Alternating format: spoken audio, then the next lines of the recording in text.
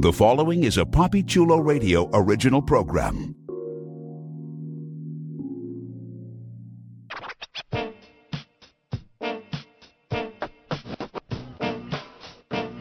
Let's go. Get up close and personal with some of your favorite male porn stars on One-on-One with Papi Chulo. Created by Papi Chulo, One-on-One showcases exclusive interviews with the adult industry's most popular male performers. Here's your host, Papi Chulo. Welcome to One-on-One with Papi Chulo. Today is Wednesday, June 7th, 2023. Listeners, please welcome European adult star on the rise, DEELON MUSK. Welcome to the show, man. Thank you very much for having me, man. It's great to be here. It is good to have you on. You've been doing fantastic work, man. So I'm glad you're here so that we can inform our listeners on what you've been up to and what they can expect from you. So typically, I like to start off these interviews by getting some unique stats out the way. So what's your height and weight? Well, my weight is, see, now I understand in America you use a different metric, but I am about 13 stone, maybe just under it, which would be about, I'd say maybe about 170 pounds, 168 pounds. And my height is, I'm about between 5'9", 5'10". What's your ethnic background? Well, my ethnic background, my family's from Jamaica, so basically black from Jamaica. But as you can tell by the way I'm speaking, born and brought up in England. What's your zodiac sign? My zodiac sign is Leo, actually. And how old are you? I'm 37. Now let's get to know a bit about the man behind the performer. Where are you? Well, you said it. You're from the UK. I was about to say where you're originally from. Let's go into this. What was life like for you growing up? What was young DEELON MUSK in the UK like? Growing up life for me was, if I'm going to use words that you can relate to for the people who are listening to in America, well, over in England we call them sort of council estates, but in America you'll call them like housing projects. So like I grew up in a normal sort of like lower working class background, but I think the way my growing up for me was, I think I had a good upbringing where I was brought up kind of poor, but with a good moral background. Yeah, when I got to the my teenage years, at 16, I joined the British Army, and that's where I saw a bit of the world, got to learn about myself and life, and I think at that time that's when I started to realize, even in regards to like sort of sexuality and sex and the dynamics of how human beings interact, that I just had a very open mind, and I was very free from young. I noticed that. From 16, 17, I noticed that. What was going on with your life? What was going on in your life prior to entering the adult industry? Well, prior to entering the adult industry, I sort of had like, I wouldn't say a foot in it. I'd say maybe a toe, because basically I still do it now. On the weekends, I work as a, like in America, you'd call it like a buff butler, like a naked butler for, over here we call them hen parties. So like the party before a girl gets married. So I do that for hen parties. I do it for birthday parties. We have divorce parties. I do that. So yeah, I do the butlering. I do the life modeling where I'm naked and the girls draw me while they're having their drinks and playing music. And like, it's not something I do regular, but every now and again, if the opportunity comes up and I like the opportunity or the money's good, I'll do a bit of stripping as well. So I sort of basically I was doing that, and then obviously I work in sort of like construction, civil engineering during the day. So that's what I was doing, and before that, obviously before the adult industry, how I knew a lot of people, obviously through doing the butlering. I got some jobs at some swingers clubs in the northwest of England where I live. I started attending swingers clubs and getting to know people who work in the sex industry, whether it be escorting or making, pornographic content. And that's how I just started to speak to trustworthy people and just get a sort of a grasp of what it'd be like for me entering. And then I just took the plunge and started this networking with people and making content. All right. Now, typically right now I would ask a little bit more about your journey deeper into the adult industry, but since you were already doing a little bit of adult work yourself, I'm actually kind of curious, how did you get into the world of buff butlering? We don't really have that kind of industry here in the U.S. for the most part. I mean, typically it's all sort of considered exotic dancing when, women have, over here we call them bachelorette parties versus hen parties. So it's more so just the exotic dancers and that sort of thing for the most part. So I know that in the UK and in Europe as a whole, there is this industry of buff butlers and buff butlering and that sort of thing. Can you explain to the listeners, number one, how you got into it, and number two, what is it? For those out there that are listening, they're like, what the hell is a buff butler? Can you explain sort of like what you do as a buff butler at these hen parties? Yeah, well, basically a buff butler it's very big in Australia as well. So like Australia, New Zealand. To be honest, I thought it was something that originated from the US, but I may be wrong. But basically, I don't know what you might call, obviously in the US, you'll call them bachelor and bachelorette parties, but over here in the UK, we call them hen and stag parties. So the stag party being for the man and the hen party being for the female. Now, basically, what it is basically a buff butler for the women. It's just a bit of fun. I'll basically be dressed in a bow tie, but I'll be topless. I might have on some cufflinks, and I'll have on an apron. For certain requests, for certain environments, I can have on underwear like boxer shorts underneath the apron, but most request it to be just have your bum showing, and you'll serve them drinks, might serve them food, but it's more about your social skills, how you can control the room, read the room, and we'll play sort of fun, saucy, kind of spicy games with them, where it's nothing too X-rated, but it's got like a sort of kind of tongue-in-cheek kind of theme to it. And you've got to be able to flirt and socialize and have the, flirtatious banter with them. And basically, that's what the butlering is. The life modeling is a bit more easier to explain.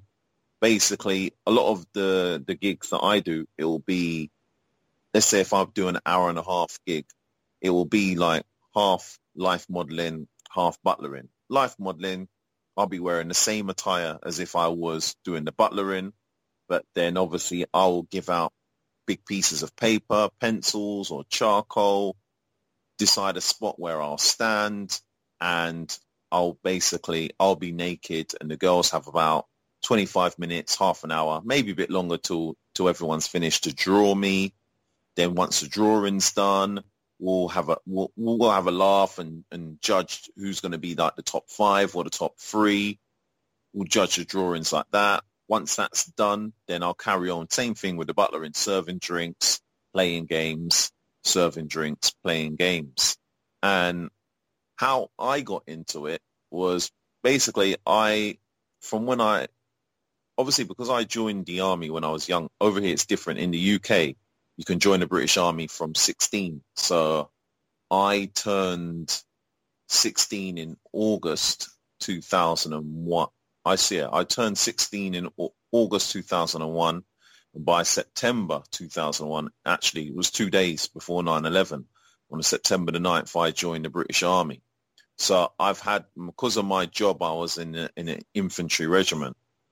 I was always had a high level of fitness. So even though I've been out of the army more than 10 years now, I've always liked to be active, and I've always been, for my own well-being, but even if I could be honest, there's some vanity in there. I like to look nice. So I've always worked out, whether it be doing weights in the gym or boxing, but boxing is my preferred sport. So when I was in a weights gym, I'm a sociable person. I like to talk. I like to have a laugh with people. I rather laugh than cry. So one of the guys who me and him got to know each other from the gym, I didn't know who he was, but he was a butler at the time. And he said to me, he goes, you look good. You're in good shape. He goes, you got a mouth on you. You know how to talk. You know how to talk to women. You'd see me talking to women at the gym. He said, how about doing this on the weekends if you've got some free time? And I said to him, well, first I just said, typical me, so hustling me. I said, how much money can you make? And he said, look, if you put a lot of time into it, if you're dedicated to it, and you're smart, and you're popular, and the women like you, and you get a good name for yourself, you can make some money. And that person, he was a popular butler. His name's John. He won't mind me mentioning his name, but he's set up his own butlering company now, who I do a lot of my business through. Him. And that's basically how I just got into it. He saw me, it was kind of the best way. Someone who went on to start his own company saw me interact, thought I'd be good in the social settings, and that's just how I got into it. They put me on a double booking, so a booking where they booked two butlers. I was basically had to just watch another butler, still interact with the clients, but watch him and sort of get a feel for what he did. I think I did that twice. I went with a butler twice, but I've got good social skills. I know how to read the room. Once I saw the job, it's not that hard. I said, yep, I'm ready to go on bookings by myself and earn money. And that was a main motivating factor as well. When you do the training gigs, as we call them, it's not paid. And obviously I wanted to hurry up and get paid as soon as possible. So went out on the gigs myself, soaked up the information from the other butlers, went out and started doing it. And I've been popular. And now I for the agencies that I work for about 3 or 4 on the weekends. And now we're in like spring, summer. It's busy. We call it hen party season. So all the weekends I'm busy, traveling around the north of England. That's what's up, man. Wow. That's quite the fascinating story. Like, it's so interesting how you got into this world, and clearly that opened doors for you in other areas of the adult arena. So, in total, just to sort of make sure I get like time frames and that sort of thing right, in total, how long had you been doing the buff butlering before you dipped your toes even deeper into the adult industry? I'd say about 2 years. Yeah, 2 years, 2.5 years. Okay, all right. So what led to you from, like let's say wading in the water on one side of the pool to like, taking a deeper dive into the pool of adults? Well, I've always been, as with anything, because the majority of people, we see porn from the outside looking in. So it looks very glamorous and very enticing. So I've always been curious and wanted to know about the pornography industry. But like I said, from when I joined the army when I was young, I've always known that my attitudes towards sex and sexual relations and sexuality has always been very more liberal and open and unconventional than most people. So it's something that I've always been interested in, but everything kind of plays hand in hand through the butlering. There's in the UK, obviously we've got like its own swinging scene. And there was one company that I used to do bookings for. They're not in business at the moment, but they had, when I got recommended to them through another butler, who actually happens to be the first butler that trained me, this company, they had a lot of requests for a black butler. And up north in the north of England, even though there's relatively quite a lot of black people, but there wasn't a lot of black guys in the butlering game, in the butlering industry up here. So this company had a request for them, and they had it from two businesses. One was a new Afrobeats nightclub that was formed in Manchester, and the other was a swingers club in Manchester as well. Manchester being a city that I live in, it's like, I would say maybe like the third or fourth biggest city in the UK. So the butler company got me in contact with one of the women from the swingers club. They explained to me what it was, because I didn't really know anything. I've heard of swingers club, but I didn't have a clue. I'd never stepped foot in one, didn't know anyone who went to a swingers club. Well, that's a lie. I had an ex-girlfriend who went to a swingers club with her friend, but when I suggested we was together that I want to go there and see what it was like, she didn't want to go. She didn't want me to step foot in that place. But yeah, so I went to the swingers club. It's a famous swingers club in Manchester, and they explained to me, what goes on there, what they'd like me to do, basically to socialize with people, play games. When people, as they explained it, when people have stopped playing and they're sort of having a time to just drink and socialize and dance, I'll be playing games, socializing with people, serving drinks. And through that, I got to realize and got to know a lot of people who attend there, and a lot of more so the women who host the events and attend the venues. A lot of them were sex workers, were either it being escorting or obviously collaborating, doing pornographic content or doing solo content. A lot of them worked in the sex industry, and one of them, me and her end up having like sort of basically we didn't just end up having fun together. And she suggested that, she goes, look, once me and her had fun together, she was happy with my performance. She suggested that I get into it, but she was very honest with me. She said, look, if you're going to do just straight content, it's going to be hard. And she let me know, even if you're not just doing sex work in general, starting up profiles and networking with people, it's not easy as many people think. I don't know if they have a different thought process in the US, but in England, through the media, a lot of people think that, people just start doing OnlyFans or start, they just do that now and they just become a millionaire overnight, where it has happened for some people. They've become very successful financially, but for the majority, it's hard work. It takes a lot of hard work and a lot of consistency. So I initially set up an OnlyFans, and through me being sort of naive and new with the industry, I heard stories about people selling, selling pictures of feet and selling pictures of that. And I said to myself, I'll just put pictures of my feet up.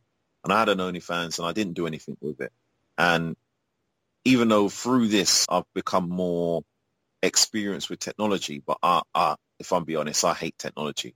I'm good with working with my hands, but when it comes to technology, I'm terrible. So even setting up my OnlyFans was a nightmare for me. When it came to like putting in your bank details and information, and in the UK asks you for something called an IBAN number, international banking account number, and a SWIFT number. I had no idea what these was when after a while, when I really thought, okay, I'm going to set this up, and I had a look, I realized all this information was on my bank statement. But yeah, so I set up an OnlyFans, and I had an OnlyFans there for a while, and I was basically doing nothing with it. But once I started working at one swingers club in basically in Liverpool, a little small area right next to Liverpool. And if anyone for international wants to know where the Liverpool is the city where the Beatles are from. So yeah, I worked at this swingers club in Liverpool, and this is the swingers club where a lot of the workers worked in the sex industry. They were very helpful. And this swingers club sort of opened my mind to the sex industry, and I got to know a lot of people, and even a lot of top content creators over here attend this swingers club for like private events, like private content creator events. So people that you might know, heard of, like Andy Lee and Dwayne D 69, Irish Bull. These are like quite, big popular content creators, male content creators. I started to see these people attend this venues, and I was able to speak to them and pick their brain about the industry. So through getting to know people there, I started to get advice from people, and I set up a Twitter. Obviously, my Twitter now, DEELON MUSK X. I set up a Instagram, set up a Cash app, and then I just started to basically study the industry. And basically, I'd just go online and just basically find out who all the content creators are, and just basically just check out their material, see what they're doing, how they interact with people online, how they network, how they speak to people, what is it, and just study everything they post and find out who's who. And through that, through the Twitter, I found out about a thing on Twitter called Spaces. And actually, let me mention this person because he's been very influential and offered me a lot of advice, was a very good mentor for me in my early days, Ricardo Black used to do a lot of spaces to network with other content creators from all over the world. And Ricardo Black had a spaces room, and I was talking to him and another content creator, male content creator called Justin Joker, who's his name is it Mask Off 69, because he used to wear a mask, but he's removed his mask for like well over a year now. They had a spaces room, and because they're quite popular names, a lot of other male and female content creators came in that spaces room. And one of the female content creators came in there was a lady by the name of Lee Darby. Now, Lee Darby she's not just a UK sort of popular in the UK porn star. She's a worldwide porn star. She shot from all the biggest companies in Europe to biggest companies in America. And for those who may not know who she is, she did a scene with the porn star over in America, Geordie, who's the small, like, sort of, he's got the sort of baby face Latino guy. She did the scene with him, like the stepmom scene with him, that sort of basically brought him into notoriety, that sort of made him big. But she's from over here in the UK.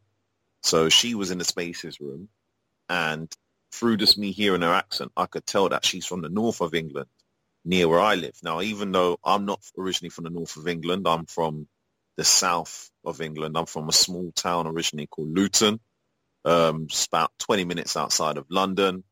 And Luton, for anyone who's thinking, the only person, nothing really much comes out of Luton. The only person that has come out of Luton is, ironically, Andrew and Tristan Tate. So that's where they're from. They're from Luton as well, from the same town as them. But yeah, Lee Darby, I could tell from her accent, she's from the north of England. Got speaking to her, asking for her advice. And this is what I'm saying, like, Lee Darby, Ricardo Black, they're very, very popular content creators. Lee Darby's world famous, but she's so humble and so nice.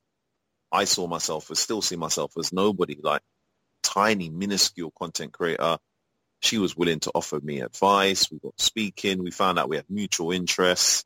And then we just used to meet and just talk, and just started like a friendship.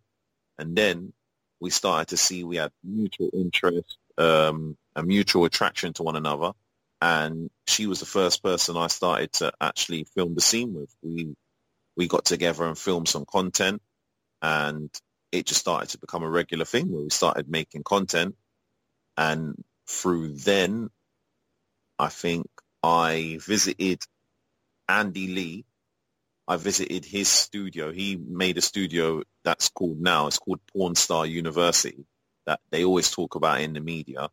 I visited the opening day of his studio, Pornstar University. I met some other content creators down there who were moving to Manchester. One of them happened to be Kimbo the Bimbo and Kai Kai Baby, who are popular content creators.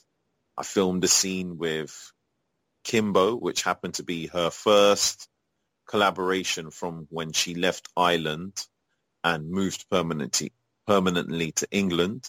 And it was her first interracial scene filmed ever. I filmed that called Welcome to Manchester. And from then, it's just sort of been like on a roll where I filmed more content with Lee Darby. I filmed content with other girls, Maddie Hunt.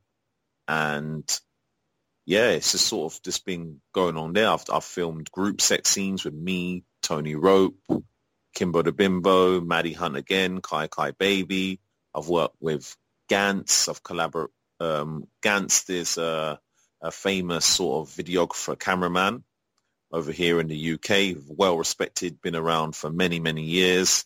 I've collaborated with him, collaborated with Dwayne D, 69, Lana Rose, who's not to get her confused with Lana Rhodes, the retired porn star, but Lana Rose, who's internationally famous as well, collaborated with her and Little Louise. So it's through me being in the, being knowing how to network and just network and interact with people, I've been able to sort of go in a short space of time from unknown or nobody to now being, I would say I interact with influential and good people in the industry. So in total, how long have you been a content creator and adult performer in the adult industry? It's been a very short time. I'd say it's been since maybe November last year. That's what's up, man. All right. Congratulations, because you have been doing a lot of work since then, so props to you. Yeah, I've been doing a lot of work, but if I be honest, if I be humble and honest, I haven't done as much as I could have. I've had some other things like with my normal vanilla work that's been really, really busy, but I've got some really, really exciting work. I think a lot of the work that I've got coming up now is, I'd say, you're going to see me being me. I think before, I was just sort of maybe, I would say as we'd say in England, just getting my feet wet, sort of just dipping my toe in the water, film a scene here, do this scene, that scene. But I think a lot how you're going to see how my image and the type of content, you're going to see me for who I really am. And I think people will really enjoy it. It's just going to be me, unadulterated, sort of very open, very sort of just, it is what it is. I think people will like it. It's going to be more of I'd say more of a unique adult experience, a more of a darker image, but fun that people are going to get. I think they'll like it. I think people will like it a lot. Very nice. All right, so to pick your brain a little bit, because you kind of fell into the adult arena really by chance for the most part. So I want to ask, prior to even buff butlering, had porn ever crossed your mind as something that you wanted to try out? Was there a teeny tiny little twinkle in the back of your mind, basically like, you know what, maybe I might want to try that one day? Or did it really just spiral from the buff butlering gig? To be honest, I hear this question asked to a lot of people in the industry, and many of them always have the same answer, how it just happened or they didn't know. But I think for me, it's something I've always thought about, because I've always had, I've been sexually active, I've always had a very high sex drive. Always had a high sex drive. And I found that monogamy has always been one thing that I've struggled with. It's never suited me, monogamy. But as I've become older and I've become more, I think, especially for, I don't know, I'm only going to speak for a man, but I think from a man, from being a man, I think from when you hit your 30s, definitely your mid-30s, you definitely start to know who you are. And I know now that, I'm a non-monogamous person. There's nothing wrong with it. There's nothing to be ashamed about. I've got a very high sex drive, but I'd say I've got a very healthy attitude towards sex. Love sex. I love watching it. I love hearing it. I love talking about it. I love thinking of concepts of how to film it. So the porn industry is something that I've always wanted to work in, but I always knew, because I would say I'm very much a realist, I knew that there's another side to it. It's not all. I always knew that what we see as the people looking, who are the viewers, is the finished product, but there's a different side to it, as in the business. And as I've become more involved in it, I'm beginning to experience it. And there's good and bad, just like with everything in life. But yeah, I would say, yeah, I've always wanted to be involved in this industry because it suited my personality, who I am. Let's talk about your performer name. I think it's incredibly unique. It's a bit of a spoof, a bit of a parody on an actual person, but I think it's brilliant. But how did you come up with your performer name? Well, how I first came up with it was, maybe I've not come across like this in this interview, but I'm a very sort of humorous person. Like, if I'm always the one cracking jokes out of my friends, I've always got jokes. I've always, praying practical jokes on people. I'm a goofball, basically, as a term that you might frequently use. I'm a goofball. I don't take myself seriously. I don't mind being the butt of the jokes myself. So I always wanted to, I didn't want to pick a name that would be like, some people pick a name. I don't know. They might pick their name. I don't think anyone's got this name, but this is just as an example. Someone might call themselves Sexual Chocolate or something like that. I didn't want to pick a name that was too much sort of sounded like I was obsessed with myself or something trying to sound too sexy. I wanted to pick a name that sort of came across kind of like funny as well. It was just more to show that it's more than just the sex, even though the sex is important and it's obviously main part of the industry that, at that time I wanted to get involved in, but something more than that. So I initially picked a name that now, I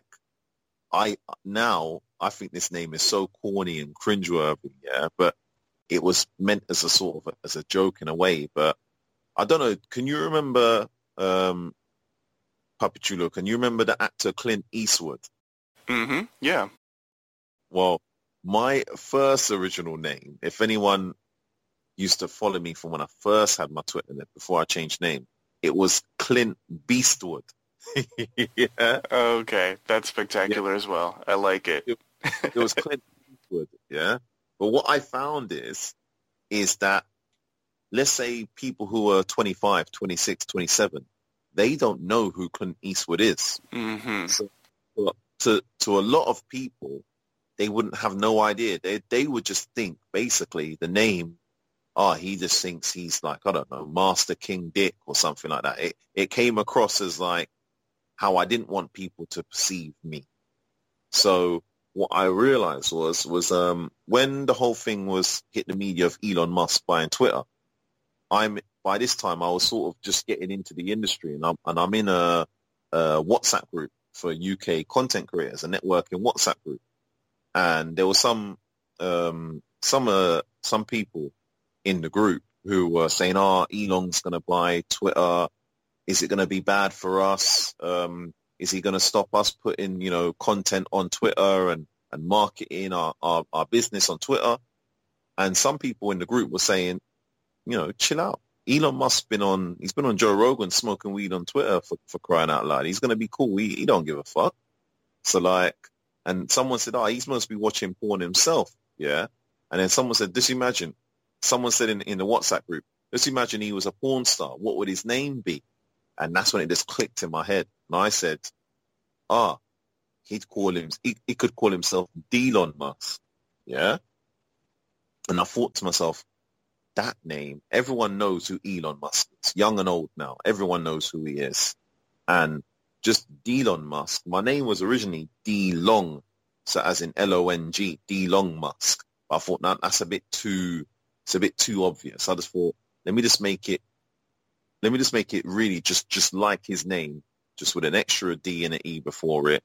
And it's got a funny sort of catchiness to it. But then obviously with it being DEELON Musk and with the industry I'm involved in, it's got that sort of cheeky kind of association with Dick to it as well. Yeah. So that's how the name came across. From then on, I rebranded, changed all my socials to DEELON Musk, and that's it. And I think everyone likes the name. When I tell people the name, they just laugh. Everyone likes the name. So I think I've picked the right name. I completely agree with you on that, 100%. So let's discuss your very first time doing a porn scene. Now, clearly, you're comfortable being naked with the buff butlering and that sort of thing, and you mentioned that you've done a little bit of exotic dancing, so clearly there is, for lack of a better word, kind of like an exhibitionist streak in you. I feel like anybody who's in the adult industry has a little bit of exhibitionism in them, because they're comfortable being naked in front of the camera or in front of people and that sort of thing. So I'm curious, did all of that work as a buff butler, sort of being semi-nude or even nude with the exotic dancing and that sort of thing, did that help the very first time you did an actual hardcore scene? What was that very first experience like for you, having sex in front of the camera? If I be honest, having sex in front of the camera was easy for me. Was having the sex in front of the camera is easy. From people who make porn, or even people who just film it for their own enjoyment, what they could maybe attest to and admit is the difficult part is moving the cameras around and getting the right angle. But the actual having the sex, because like you said, I've definitely got an exhibitionist streak in me, because obviously through doing the butlering at the swingers clubs, I started attending the swingers clubs, and I started to find that I like having sex in big and having big groups of people watching me. Like, that turns me on. I like that when people are watching and you can see couples watching and they're sort of, they're quietly talking amongst each other, or you see them touching themselves. I like that. I like to have sex in big groups of people. Even I kind of see it as like a test for myself. Like, even now, I haven't had, in the pornography industry, I haven't worked on big sets where I've been surrounded by people. But I know I'd have no problem performing.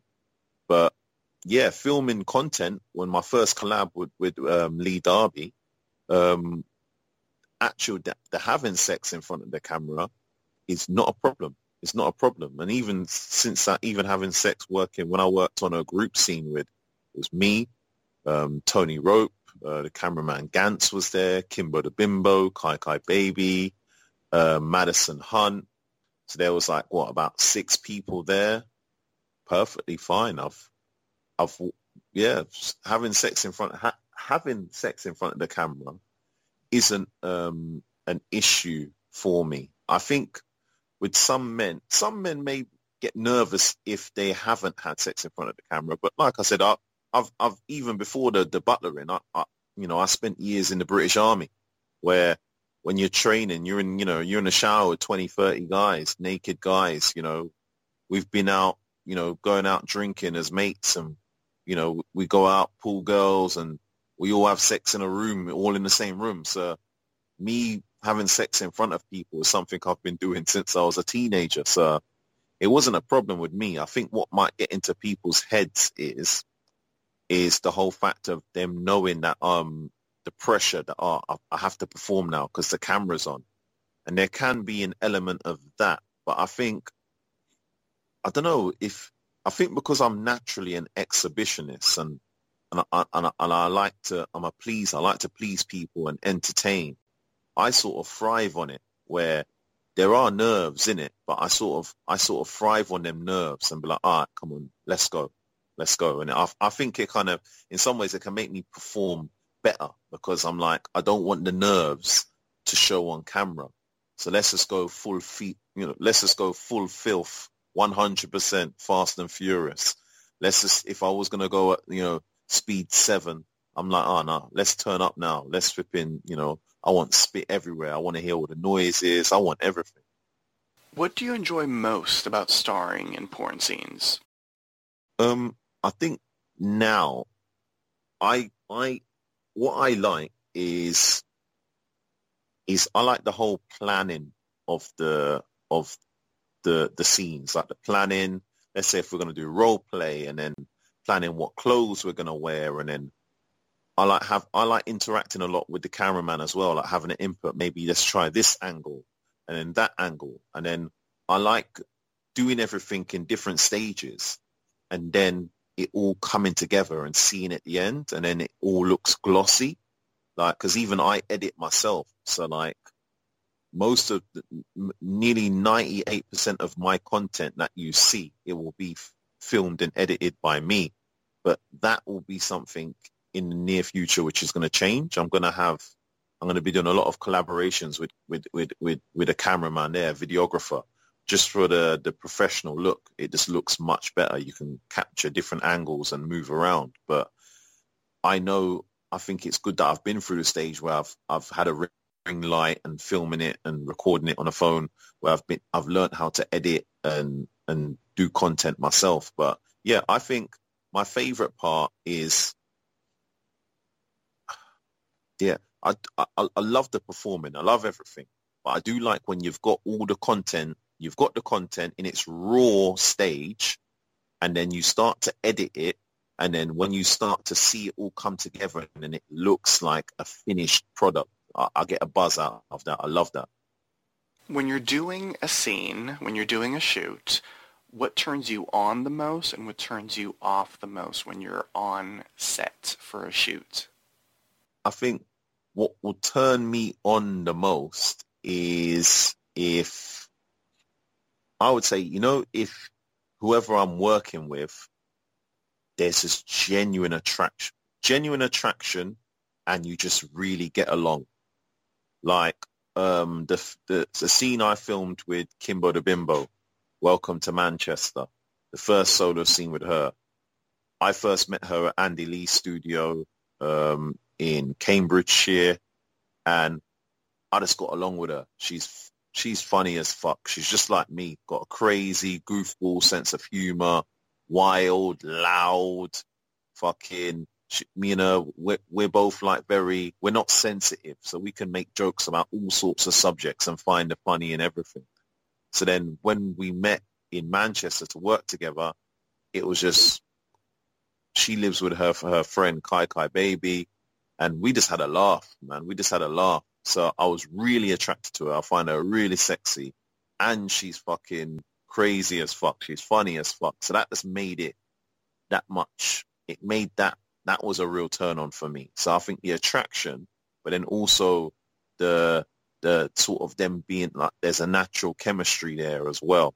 And also what I like is, what turns me on, I don't like, because some people in the industry, their tone of sex, I use that term, their tone of sex can be quite, I'd say maybe vanilla, or quite kind of, I don't know, fuck it, I'll just be honest. Some people, their sex looks very boring, very like reserved, where with me, I want my sex, my on camera, to look like what I would like to watch in porn, which is exciting, filthy, fucking furious, this exciting, high octane fucking. That's what I want to see, and that's what I want to make. So Kimbo, she got a high sex drive as well. She's wild. So they're things which turn me on. And to turn me off, I would say if I haven't come in contact with anyone like this, but someone who's maybe like really rude, like a diva kind of attitude, or even, which could be worse, is poor hygiene. Poor hygiene, and then, I don't know, I think to put something in typically black at the end, I think would be if it was really cold. I've had a friend of mine who worked on set with a production company, and I remember him saying that the where they had him working in the studio was freezing cold, and it was a nightmare for him to get hard. So yeah, I put a cold environment as the last thing. For those that are tuning in, that maybe they haven't had the chance to see one of the productions that you've starred in, how would you describe your fuck style for them? How would you describe your style of fucking? I know that you went into it just a hair, but I want to get a better breakdown of what they can expect from a DEELON MUSK performance. What you're going to see is, I'd say, just pure filth. If that's what I could say. I'm going to use a term like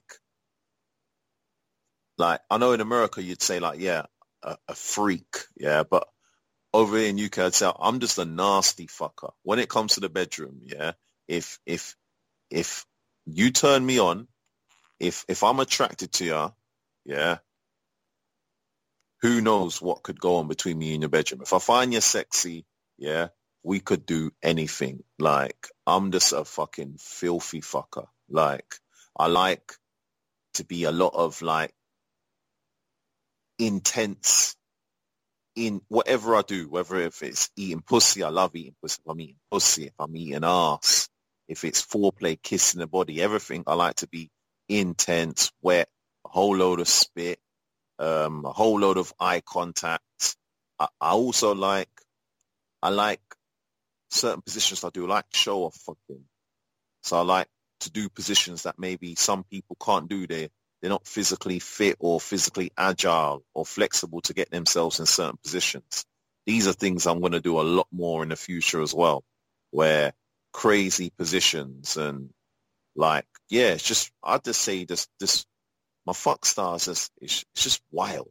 I think that's the best way to say it. It's just wild and fucking, yeah, just wild, wet and wild. That, I think that is my style.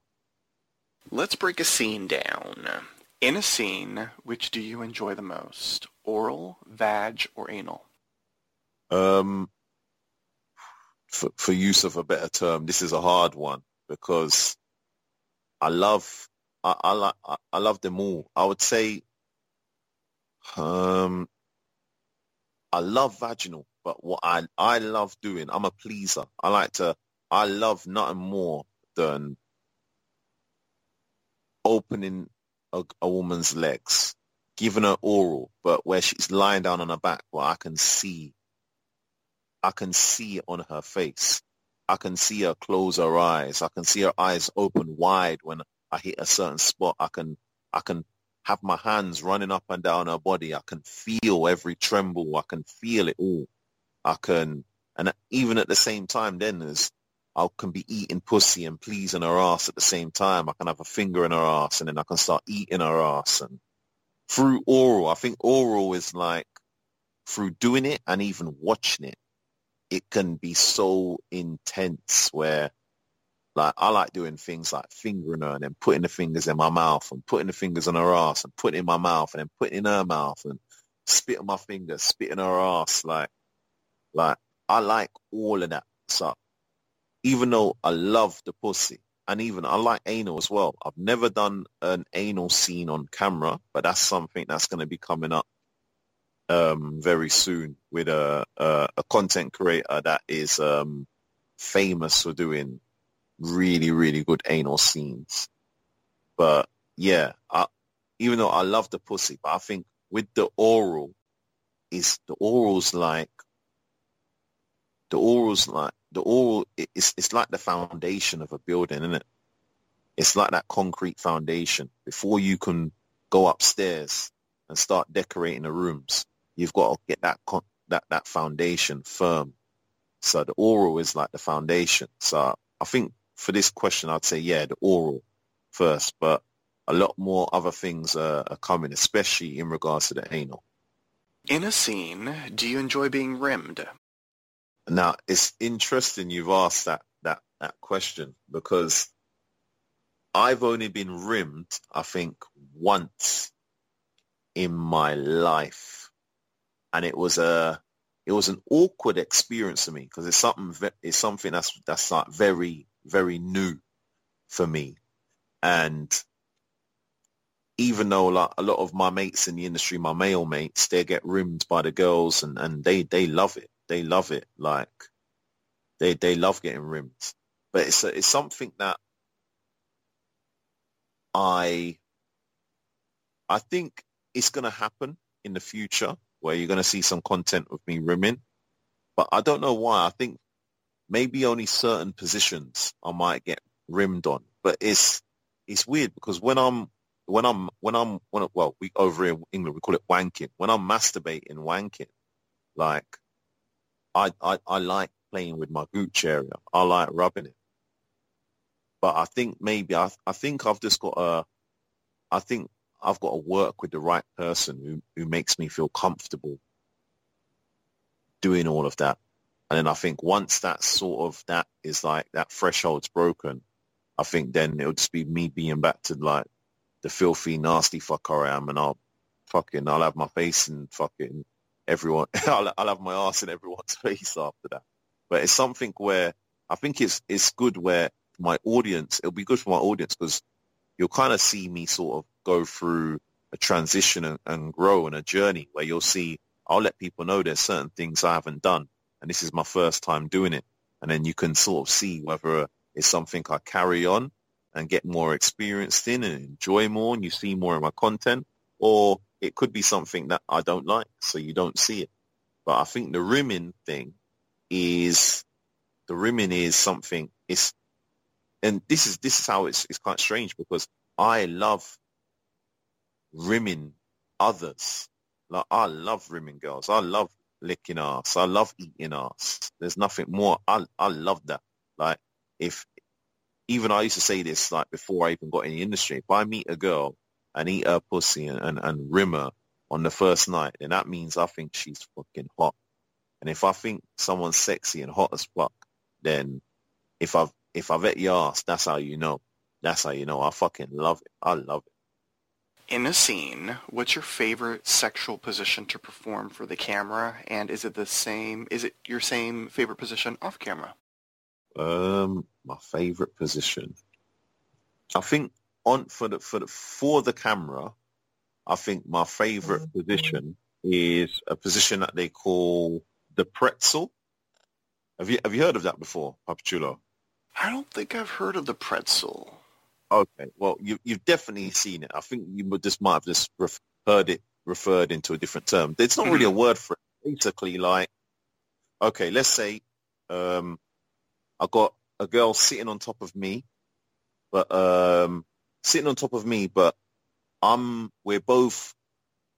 heads are both facing the same direction. So basically, from where I'm looking, I can see the back of her head. Yeah, but I'm not lying down as normal as like when a girl's riding a guy. I'm sort of kind of sitting. I'm sitting up a bit, and basically what I'll do is I'll have her legs up, where I'm holding her legs up near her head. So basically her legs are up. I've got her legs up, and sort of like her body, the way it's sort of shaped, is sort of shaped like a pretzel in that way. And basically I like that position. If you get where basically you can just see everything. It's very clear. As long as the camera's in front of you, you're going to see it all. There's no like, oh, you can only see this part of the dick and that part of the pussy. You can see fucking everything. You see everything. Thrust, everything. If she's creaming, you see everything. If you fucking cream pie, you see it all drip out. I like that. It's fucking sick. Boy. In down south in England, we say it's pucker. It's pucker. I love that. So basically, it's just like her on top, but like what they'd call reverse cowgirl.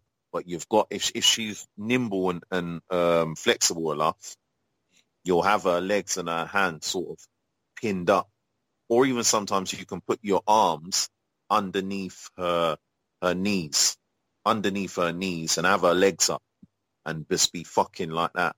But you can just see everything. Your legs are open, her legs are fucking wide open, and you can just see everything from the front. That's my favorite scene for the camera. And then for in person, it's either going to be one that I've kind of given it this term, the aeroplane, which is basically a missionary position, but her legs are spread eagle. So her legs are like in like a V shape, but you try and get them as wide as possible. And what I would do is, this is like a variation I do. I will either have I will be on my toes, so I'm on top of her, but I'm on my toes, so sort of like I'm doing a plank, but my hands, this is just how fucking filthy I am. My hands will be around her throat. And from there, I can stare in your eyes. I can deep penetration. And then we can also as well, we can kiss and spit in each other's mouth from that position as well. And even if I tilt my head the right way, I can fuck and spit on the pussy at the same time. So that, I think that is one of my personal favorites. And then just another variation of that is where it'd be sort of missionary, but I'd have her legs bent. And when what I do is I put the bottom of her feet on basically where my shoulders are. So the front of my shoulders, I'll have her legs bent, bottom of her feet on my shoulders. I've always found with that angle, I can sort of bend them. And just because my dick I've got like a curved dick. So like some people, when their dick get hard, it might point, a lot of guys, it points straight. Yeah. But mine, it sort of points up towards my belly button. So the way my dick's shaped, when I do them in that position, it's really good for getting them to come, orgasm, and it can induce a lot of squirting. And things you're going to see in my content. So you'll see I love squirting. I love fucking a girl from that position, making her squirt, and then just quickly flipping positions and catching it in my mouth and drinking it and then spitting on her and stuff like that. I love that shit. So yeah, I'd say, yeah, the pretzel for on camera, and then two variations, the aeroplane, and then the one where the bottom of her feet are on my shoulders. They're my favorite, as in personal favorites. And of course, we know how a scene ends with the cum shot, the money shot. In a scene, where is your favorite place to shoot your load? I love a cream pie. I'd say in the pussy. In the pussy, or either in the pussy or in the arse. I love that. But then I also love watching it drip out as well. Like I did a scene with, I did two actually, and I ended them both the same way with a content creator called D Melons from over here, D Melons. And D Melons, she got like a big round ass, and I finished off the scene it was like a kind of basically like a doggy scene, but doggy where she was like basically face down, ass up. So like her chest was on the bed, but her ass was in Jamaica they'd say her ass was cock out. It was cocked up, put facing up in the air. And I just went ham. I went fucking crazy behind her. And I was screaming, she was screaming. And then when I finished, I just grabbed up. We had two cameras set up on ring lights, but we also had a POV unit that I could put the phone in to record. And I grabbed that. And then at the end, you can see all the cum just drip down her fanny, drip down her pussy, drip down her belly, and then start dripping the bed. Enough. Yeah. I know obviously for the camera, the cum shot in the face is obviously we call the money shot, but my personal favorites are the cream pie, whether it be the cream pie in the pussy or cream pie in the arse. And I've done that a couple of times. I've done that with D Melons, done that with Rosa. I've done that with Lee Darby. I think the only one I did a cum shot on the face with, I might have done a cum shot on the face was with Kimbo, the first scene. But yeah, I prefer the cream pie. Now it's time for the big question, a question I'm sure a lot of the listeners and your fans might be curious to know the answer to. How much is DEELON MUSK packing? I'm packing 7.2 inches Yeah, I'd say, yeah, hard 7.2 inches. I ain't the biggest, I ain't the smallest, but I know what I'm doing and I've got a good curve on me. That's one thing I definitely got. I think God's helped me out there. He's given me a good curve on my dick where that's always been something, an advantage to me. But obviously through years of experience, I know how to use it as well. But outside of the huge curve, you do have a new accessory. Oh, yeah, I do. I have quite a few accessories. One that I've recently used, and it's had a very, very good reception. So you actually reminded me. That's going to be something people are going to be seeing a lot in my content, and hopefully it'll be something that a lot of people will talk about. I've recently, through one of my friends, works at a very popular tattoo and piercing studio in Manchester, and I've got my septum pierced. I've had my septum pierced for over 10 years now. I had it done like before it became very popular, but I've always spoke to him saying about some other piercings that I want to get done. And he's always said to me, oh, you keep fucking talking about this and that, but you're never going to do it. But he's thinking of maybe emigrating to Australia. A lot of people do that in England. If they can make quite a bit of money, they'll emigrate to Australia because obviously there's a lot of Brits and Australians. We have a lot in common, but it's just the weather's better. So he's thinking about going over there. So I thought, fuck, that there's certain piercings I want to get done. I thought, you know what, I'm just going to fucking do it. I've wanted to do them for years. So I've got a venom piercing on my tongue, which is basically I've got my tongue pierced twice, two piercings that are parallel, so side by side. I've got my nipples pierced, and I've also got a Prince Albert. So I've got my cock pierced as well. Now, break that down for the listeners, because I'm sure there are many people out there that are like, how do you do anything with that? You know, aren't you worried about this? Aren't you worried about that? Can you break it down for the listeners about how one with the Prince Albert gets it in? When you first, if I'll be honest, because a lot of people speak about it, like obviously when I do life modeling gigs, it's like the party trick. It's like the icing on the cake because the women are nervous seeing a black man naked, but then when they see, because it's different in the US, even with a lot of the piercings that I've got, they're very sort of taboo for black men to have, for straight black men to have, especially coming from a Jamaican background or African background. They're sort of seen as things that, as you know, we shouldn't do. When I mean we, I'm talking as in like black people in general, but I'm me. I like what I fucking like. I don't care who fucking doesn't like it or thinks it's a bit weird or this or that. I've always, even though I like all sorts of music, I've always been into sort of kind of the rock kind of themed thing, rock, emo, skating. I've always liked that kind of gothic kind of slight with a bit of goth look. So yeah. So if I would, when people see my piercings and they ask me about them, and there's going to be some more, I'm going to get some more. There's definitely going to be about maybe 2 or 3 more piercings that I'm going to have that people will see in the content. But when I had my nipples pierced, the actual feeling of the piercing needle going through the nipple, that was the most painful. But I like nipple stimulation. My nipples are very sensitive. And even through having my nipples pierced, it hasn't made them any less sensitive. I love it.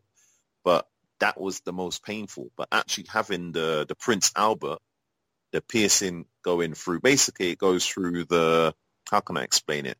So obviously you'll get this, Papi Chulo, because obviously you got a dick yourself. But basically where the tip is, you've got let's say if you look at your own cock, you've got I would call it the front side to the tip, but then you've got the other side to the tip, where basically a sharp needle is placed on that just before the part of your head that sort of splits, just before your we'd say the Japs eye. Sorry, that might be offensive to some people, but like your Japs eye, your urethra comes out, you're sort of the end, sort of the bell end of your dick kind of look like an M, or just basically about maybe a quarter of an inch, or maybe less, much less than that below it. A sharp needle is placed. A bar is placed. A short bar is placed in your urethra, just to basically show where the needle's going to go. It's a wafer thin piece of skin, and it's just placed through, and then a ring is placed through, comes out your urethra. There's a ball that locks in the ring, and it's done. But even though it wasn't even really painful, it felt like a scratch. It was the worst in regards to nerves. Because of where it was, I was very nervous, very apprehensive. Like the guy who did my piercing, Marcus, I remember when I got it done, because this was a recent piercing, I got this done on May the 6th. So this was when in England, Prince Charles became king. So we made a joke about it, that Prince Charles is becoming king and I'm becoming the new prince. But yeah, I was lying down in the studio on the bed, and I'll say, yeah, I'm ready. Just before he's about to do it, I'd shit myself. I'd as you'd say, I'd become scary, and I'd be like, no, wait. And I'd be like, okay, I'm ready. And then I'd be like, no, wait. So the nerves was killing me. And even though his room was like well ventilated, I was sweating like a motherfucker. And I thought, you know what, fuck this. I've already paid for it. Yeah. I want to do it.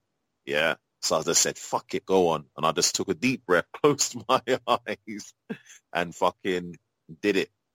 Yeah. So, but yeah, I'd say the worst part about it is sort of kind of the healing process. So after I got the piercing done, there was no blood, which even the guy who did my piercing, Marcus, was shocked. But they give you like some like pads to put in your underwear. And let's say after about 20, 25 minutes, then I could feel it start bleeding. And then it will bleed for about a day or two. But what I did was, obviously, I didn't take any painkillers or anything, because painkillers can thin your blood, which can mean more bleeding. Because obviously the penis area is a vascular area, a lot of veins there. So what I did was I found out that I did my own research. I found that vitamin K can clot the blood. And actually, I don't know if they do it in the US, but in the UK, they will offer, when a newborn baby is born, they'll offer the parents if they want the kid to have a vitamin K injection, because it helps clot the blood. So I did my research and found out that the highest like natural source of vitamin K is from the fruits that are called dates. So I bought some dates and I just ate loads of dates to help clot the blood. And within about a day and a half, the bleeding stopped. But then it's just, it can be uncomfortable when you're walking, feeling it move. You'll feel everything. So what I did was I like to wear loose underwear, or even a lot of the times I don't wear underwear. A lot of the times I'll go commando, and that's just a habit I got from being in the army. Yeah.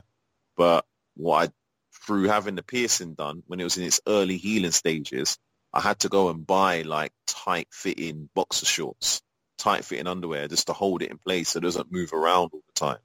But after a while, it will stop feeling. You will stop feeling every movement of the ring in your dick, and it will become all right. And then I'd say after about 3 weeks, I first had sex with it in, where to sort of I kind of pushed the ring a bit more in my urethra, and then same thing, like I haven't had anal sex with it, but I've had vaginal sex with it in, and it was an experience. She said she felt it, she could feel the difference straight away.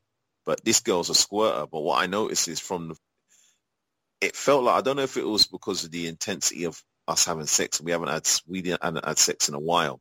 But as soon as I put it in, she said she could feel it, and she started squirting. I could feel the warm liquid just come out of her pussy straight away.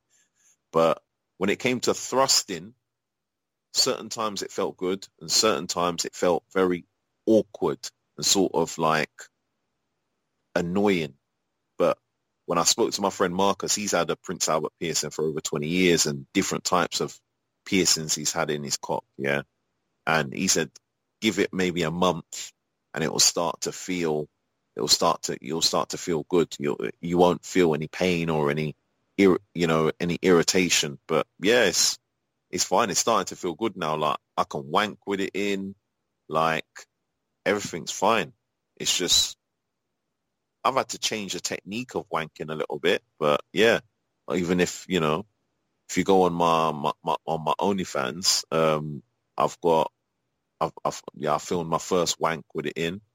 Cum shot was fine. I remember asking before I had it done, if I piss, is it going to come out funny, or would this harm the trajectory of my cum shot? But it's just the same. It's just the same. Let's talk about the cum shot. We discussed the money shots a couple of questions ago, but I want to get your take on being a performer, doing a scene, knowing that you have to come for the camera and that sort of thing. What do you do to prepare for that? What do you do to prepare to make sure that the cum shot looks good for the camera? I would say, for me personally, I wouldn't want to have had sex or masturbate till I come. I'd say at least 3 or 4 days before that. I would want to have at least 3 or 4 days for optimum to have a good heavy cum shot. I wouldn't want to have sex for like maybe 7 days. I would say having a good diet. So I eat a lot of porridge. I eat a lot of fresh fruit, a lot of nuts that are good. I eat a lot of fresh vegetables. I eat meat. I eat fish. I've got a good diet, and I exercise as well. Exercise is good. Exercise is good for your sex drive. It's how, especially a lot of cardiovascular exercise, where you can do weights and stuff like that and press ups and whatever, but the most important muscle in your body is your heart. Your heart pumps blood around you. So especially for men, for our dick, we need that blood pumping fast and good. So things that are good for your blood, I eat a lot of fresh garlic. I eat a lot of ginger, fresh ginger. A lot of the food that I eat is like fresh and I've got a good balanced, healthy diet. So these things that you eat, and I eat a lot of honey and things like that. So these things are good for your body and your sexual health. So I would say, just if I've got a good scene coming up and I know I need a good cum shot, I wouldn't overeat. Have something light, but make it all nutritious. Also for the person who's going to receive the cum shot, I drink a lot of water. If I know I'm going to shoot the day before and the day of it, I'll drink a lot of pineapple juice. But the person who I recently collaborated with, when I had sex for the first time with my Prince Albert piercing in, I also eat a lot of fresh coconut oil as well in the morning, and they could taste that as well. So yeah, man, just guys, start eating healthy, start eating good, because these people, the people who are gonna be in a situation of receiving your cum, if they can taste it, they'll be able to taste, what you consume. So make sure you consume good. Ain't that the damn truth? I think people need to remember we are what we eat. Whatever you put into your system clearly is going to be expressed in what you release, aka the cum. Yes. Yep. What I think helps out a lot is I try and do it like, it mostly is not a tradition in America, but it's definitely not a sort of tradition in the UK, but it is in Europe, in a lot of the European countries like Paris, Italy. Did I say, no, Paris is a city, but like France, Italy, Spain, it's very common for people to have even half a glass or a glass of red wine after their dinner. And that's, even science has shown that it's very healthy for you, and especially for men, it's healthy in regards of maintaining testosterone, which is obviously good for your sex drive. So even after my dinner, I'll drink a little bit of red wine. I'll also drink another drink which is popular in the Caribbean. We drink in Jamaica, which is called sorrel and ginger, which is a plant-based drink, a flower called sorrel that's boiled and made into a juice. I'll drink that with ginger. These things are very good antioxidants. They're very good for, your blood and keeping your blood circulation good. So these things can also help with your sexual performance. I say people eat and drink good, man, and get good results. So far, in the time that you've been in the industry, who have been some of your most favorite performers to work with? Are there any performers that immediately come to mind as standout scenes? I'm going to mention someone who I've worked with, but it's because I've been able to see how professional he is and to the level that he performs with, the level that he performs at, I'd say, and this is a male performer who we did a group scene with some girls, Tony Rope. Tony Rope, very He's professional. awesome. Yeah, I like how he works. And yeah, just he's got a very good work ethic. This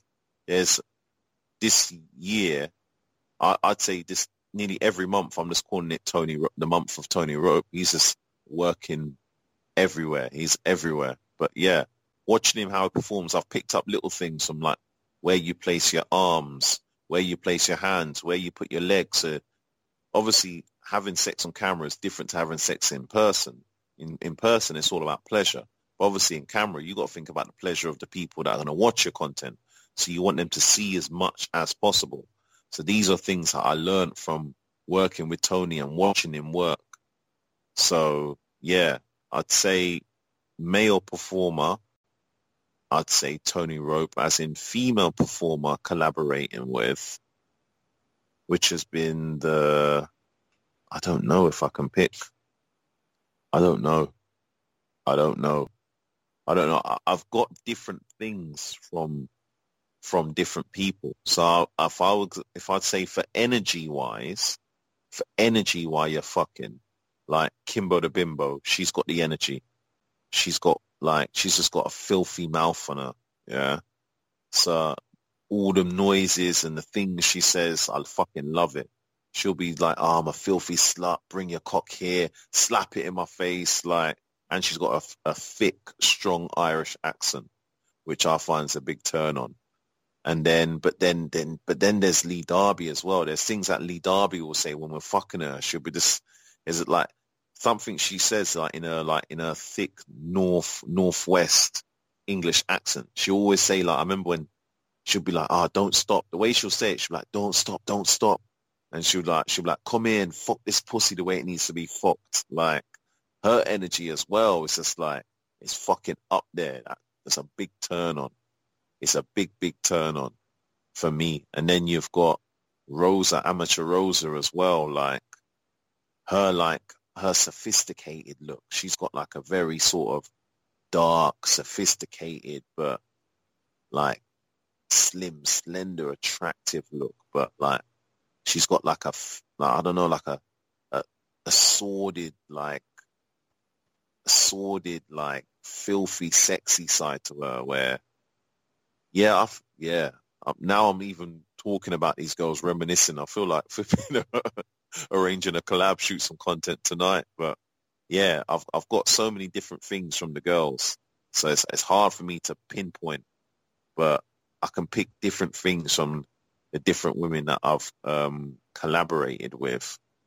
But yeah, so I think for male content creator, just watching how Tony Rope works and the things that I've picked up from him, and also with Gantz, the cameraman, like Gantz giving me advice, like do this and do that. They're people that I'd say they stand out. But I can't pick a girl. I can just pick different things about different women that I've collaborated with. Now, it's time for the power of manifestation. Yeah. Who have you not worked with yet that you look forward to working with in the future? Who's on DEELON MUSK's wish list? See, now what I'm going to do is I'm just going to pick someone that I want to work with. I'm not going to say someone's name I'm not going to pick a name because of their following. Yeah. I'm just going to pick someone for, like, as I say, I like their sexual energy. And I think me and them got the same very similar sexual energy. This girl's just a fucking freak like me. But she's more like very experienced. She's a queen of anal porn. And I'd love for my first on-camera anal scene to be for her that I do it with. But there's a content creator. I think she's worked with she's worked with a lot in Europe. And I think she might have worked with, is it Porn Star POV, a male content creator who films just porn, a male black content creator that films it from the POV angle. But her name is Azura Ali. She's from England. She's from the West Midlands in England, but Azura Ali. Yeah, she's fucking, her energy, her sexual energy is just up there. She's even famous for doing like, when she's taking cum shots, for like holding her eyelids open so she can take the cum in her eyes. Like, she's very extreme, and I like extreme intense porn. That's a lot of my new content is all going to be going down that route. I'm about like extreme, intense, pushing boundary stuff. So for someone that I'd want to work with, I would say Azura. The reason why I say Azura Ali, because there's someone else, but I've already got a date that I'm booked in the next, I'd say in the next 2 months that I'm going to work with. I've already booked it. I've got a videographer, a cameraman booked, so that's already set in stone. But yeah, other than that, I'd say, yeah, definitely, I'd say Azura Ali. Azura Ali. You kind of mentioned it maybe in the previous question, but I want to ask this anyway.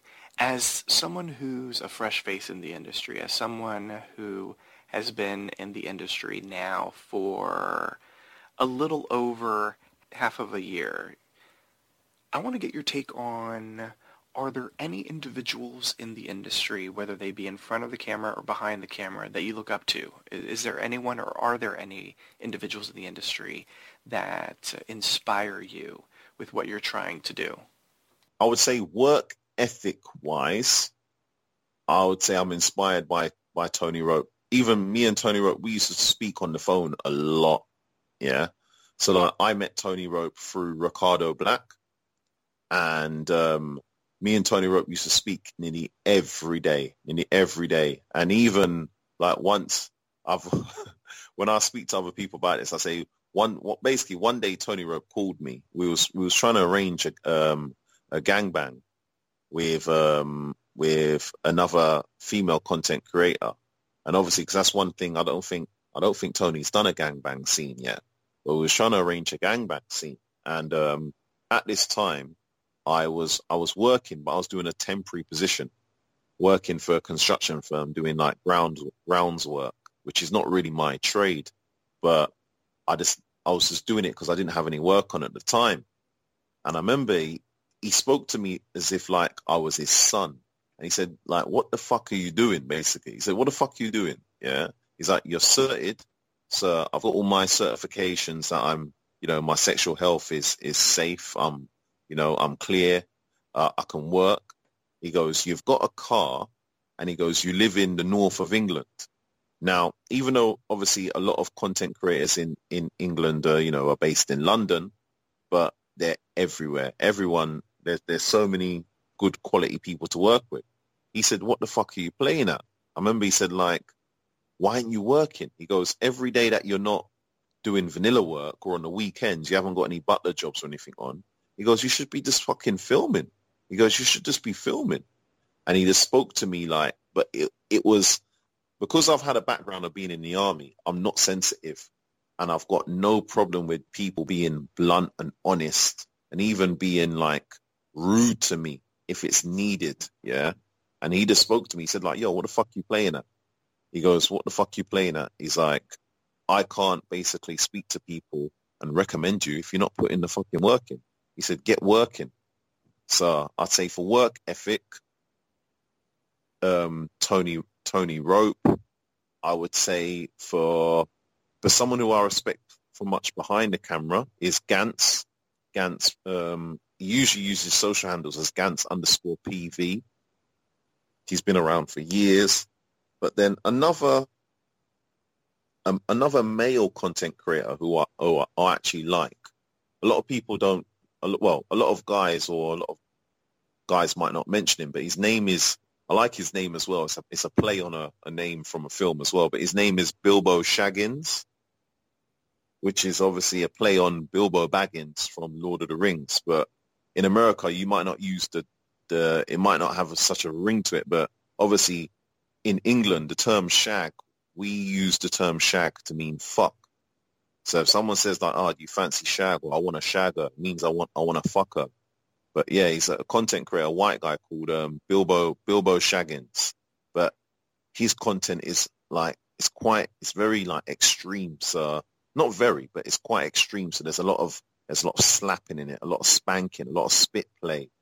Like I like that. It's like even the way how his image is very sort of kind of, he's got like a kind of sort of, he's very aesthetically good looking. So he's got a good physique, but it's like a dark kind of gothic, kind of gothic Viking kind of rustic image. And a lot of the girls that I've seen him collaborate with have the image that like I want to sort of the road that I want to go down, like quite dark, gothic, sort of BDSM, kink fetish kind of look. So yeah, so for the style of content, I would say Bilbo Shaggins, work ethic, and the advice that I've got from him, Tony Rope, and then behind the camera, Gantz. Yeah, Gantz. And then for manifestation, for someone who I'd like to work with, who if my first email scene could be with her, you know, I'd say, and I like her personality, because me and her have sort of spoke with exchanged messages through Instagram as well. We've got a similar sense of humor. I'd say Azura Ali. Let's talk about your original content. I know that we've been talking about it in essence throughout this entire interview, but I want to focus on it now. For someone that subscribes, what type of content can they expect to see from you? I think what you're going to see from me is you can see different things from different people, I would say, because what you have to be aware is everyone is different.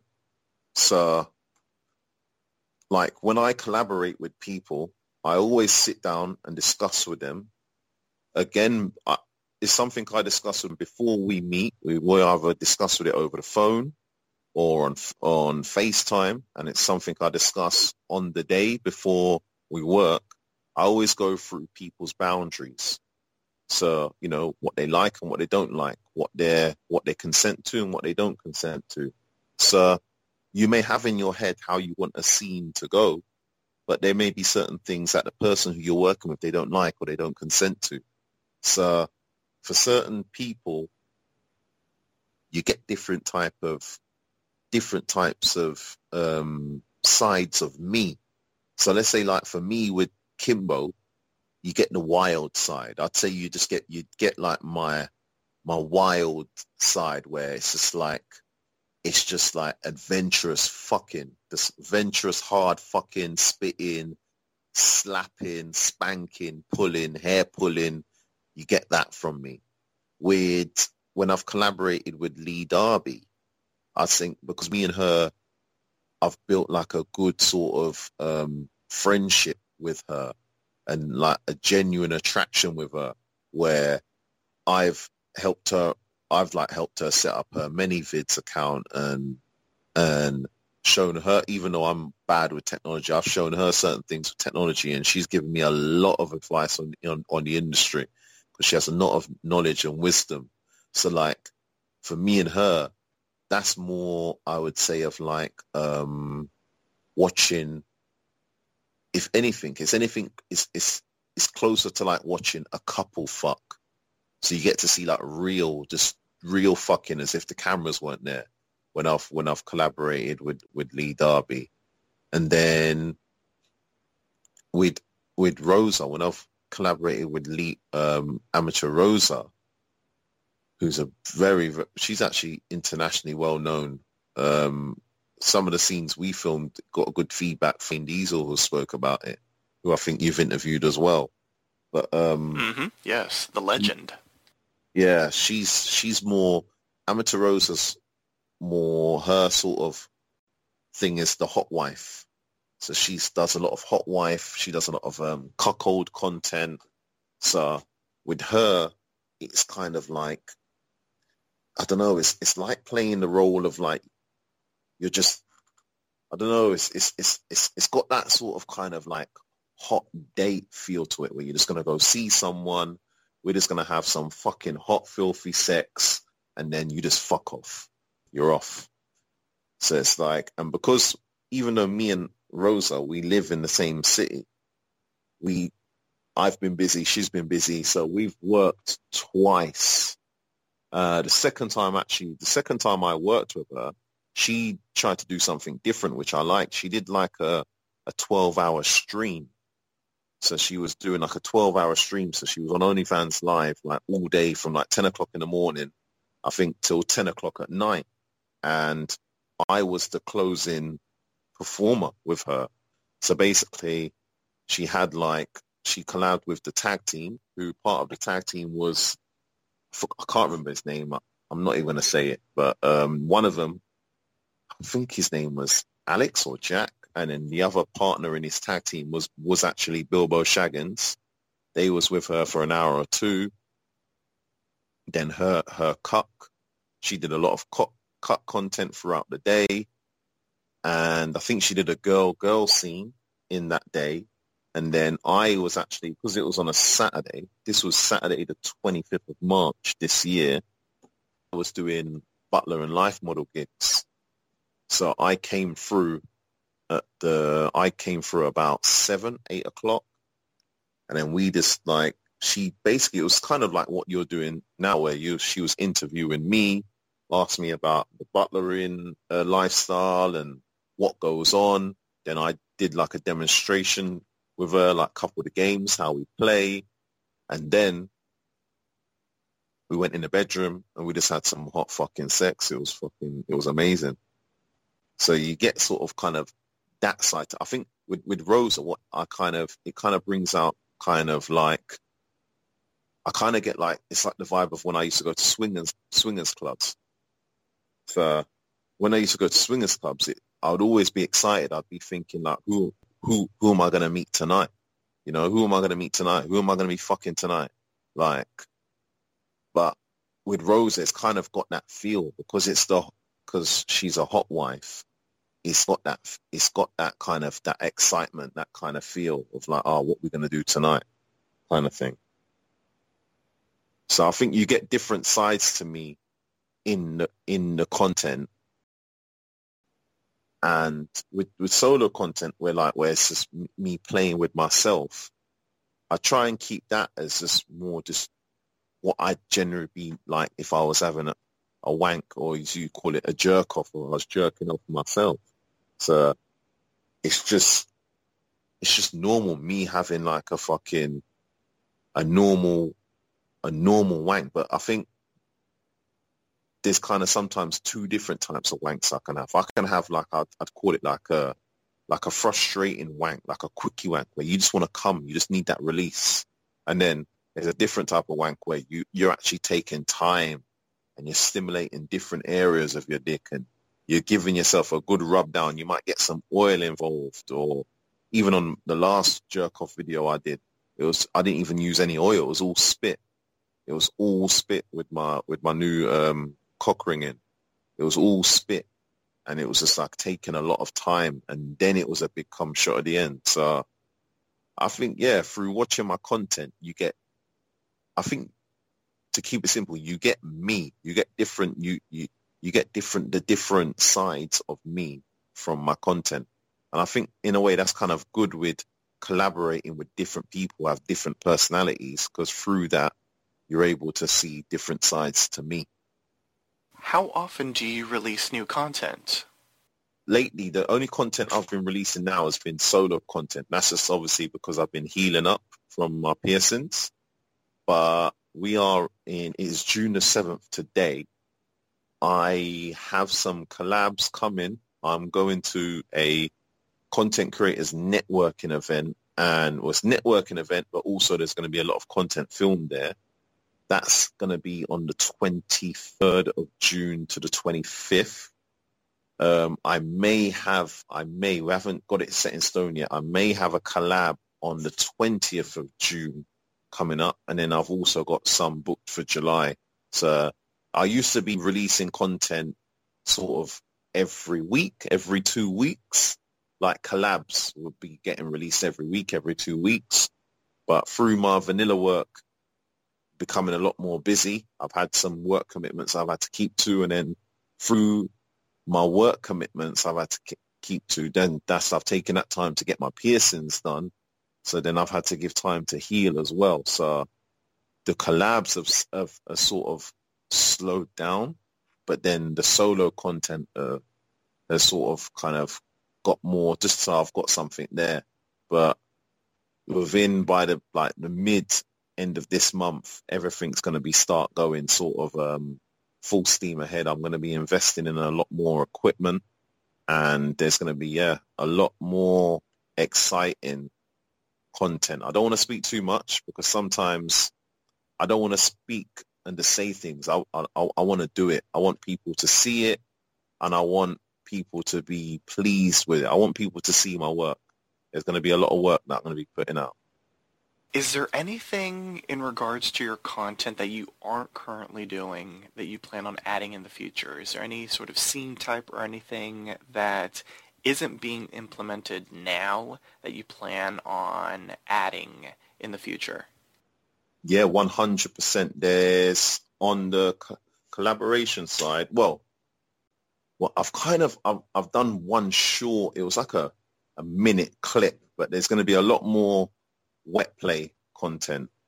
So a lot of like pissing content. So with me pissing on people, even I'm willing. I want to try like a girl pissing on me. There's going to be a lot. There's going to be what you haven't seen is there's going to be a lot of fetish and kink BDSM. So with me playing more of a dom role, but a lot of that I'm in the stages now of starting up and buying my equipment. So that's going to be a lot more in my content. There's going to be, obviously, which hasn't been done, but there's going to be a lot more anal. I'm going to be doing a lot more anal. I want to start doing, which I haven't done on camera, I want to start doing like DAP, so double anal penetration, DVP. I've done DVP in real life before when I've been on the swinging scene, but I haven't done it on camera. I haven't done DAP before, but I want to start doing that. The DP scenes, and even when it comes to solo content, like doing like some solo content outside, like jerking off in the car or jerking off in a car park or in a field, or getting different types of, they've got all different type of like devices that a man can use solo by himself now, like experimenting with that, like trying out different toys on myself. There's so much more that I want to do, because I think with my own tastes in regards to my sexuality, there's a lot of things that I'm into that turn me on. So I think I want to start bringing it all to my content. And also as well, I actually forgot, this was something I had planned for when I first got in the industry. I'm also going to do like a lot of parodies. So I'm going to do a lot of parodies in regards to like whatever, like films, like sort of sex-themed films, in regards to parodies, even in regards to things that have gone on in the current affairs in England to do with politics, things like that. So yeah, there's actually a lot.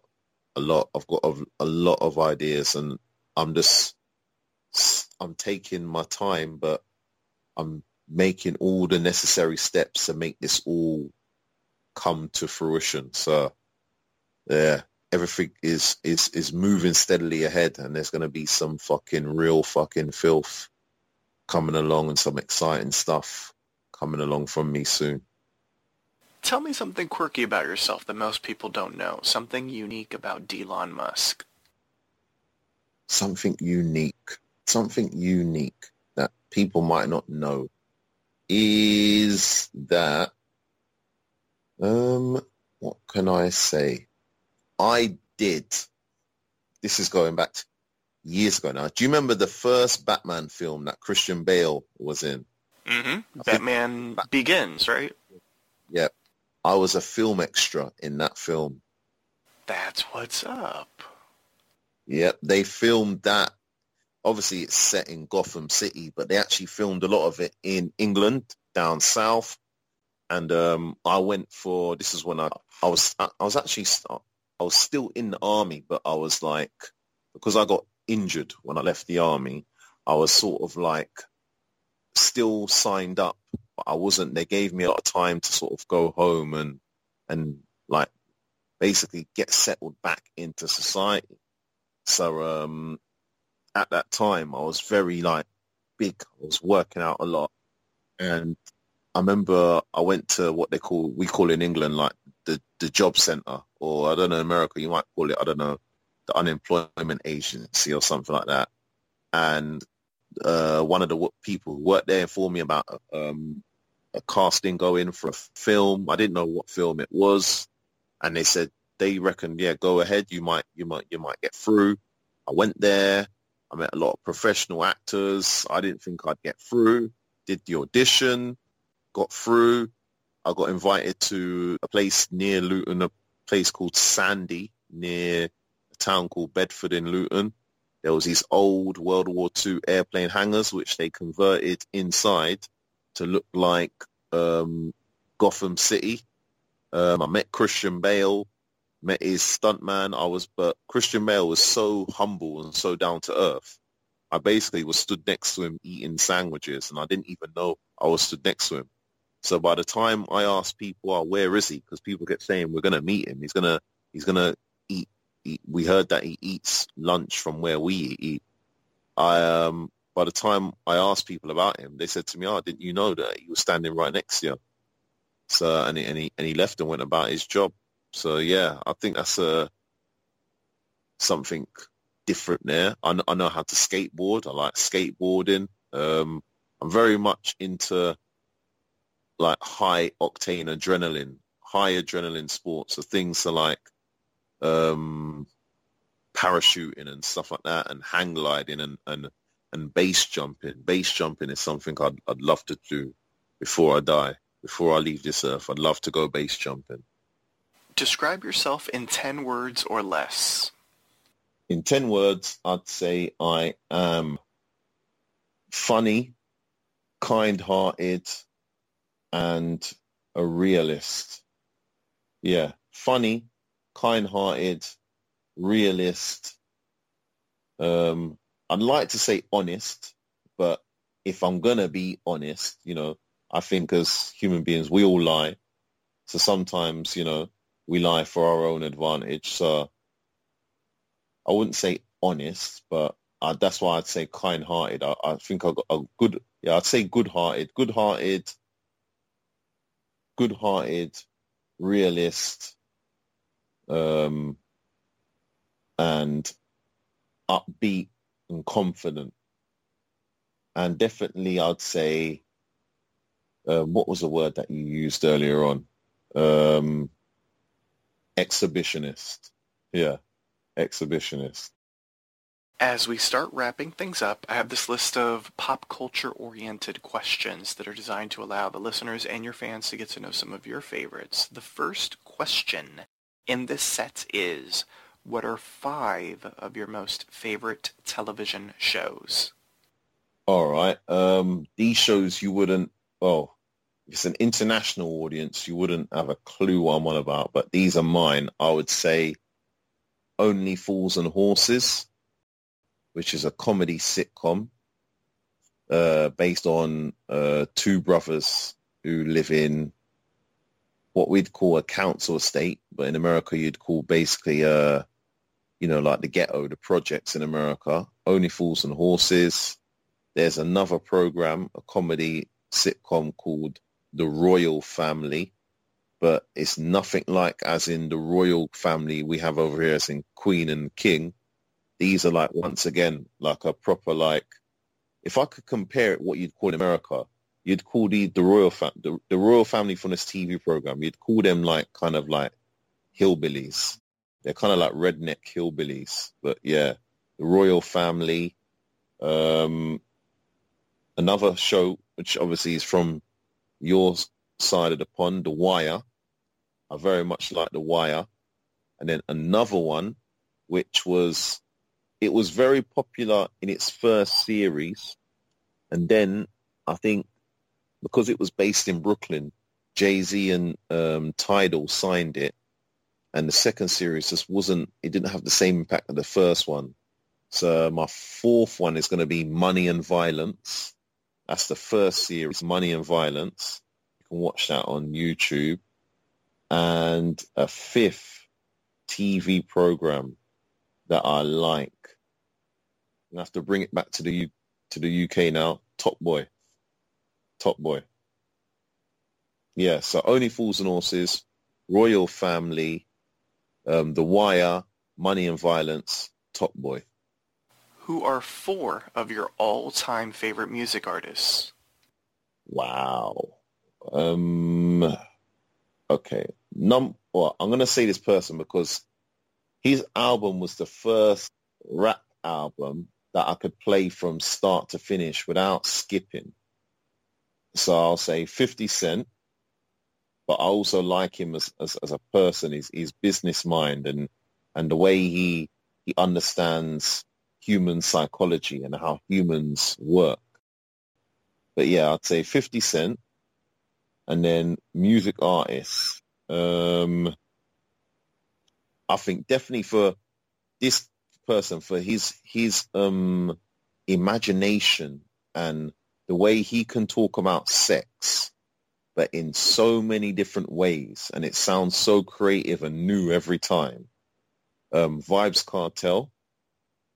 That's coming from obviously my Jamaican background there. So Vybz Kartel, 50 Cent. I'm trying to show all my different kind of like tastes in music now as well. So Vybz Kartel, 50 Cent, my favorite ones. This is hard. This is very, very, very hard. So I've said Vybz Kartel, 50 Cent.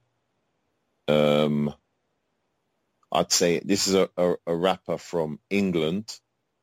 His name is R.A., Real Artillery. That's like sort of more gritty, street style rap. Yeah, Real Artillery. And then I'd say it's two actual cousins, but they're like a producer. They work together as producers, just like sort of the Neptunes would. They're called Crazy Cousins, but they're famous for making a genre of music that we call over here in England, we call it funky house. And funky house was really big from like 2009 to like 2010, 11. It was really, really big.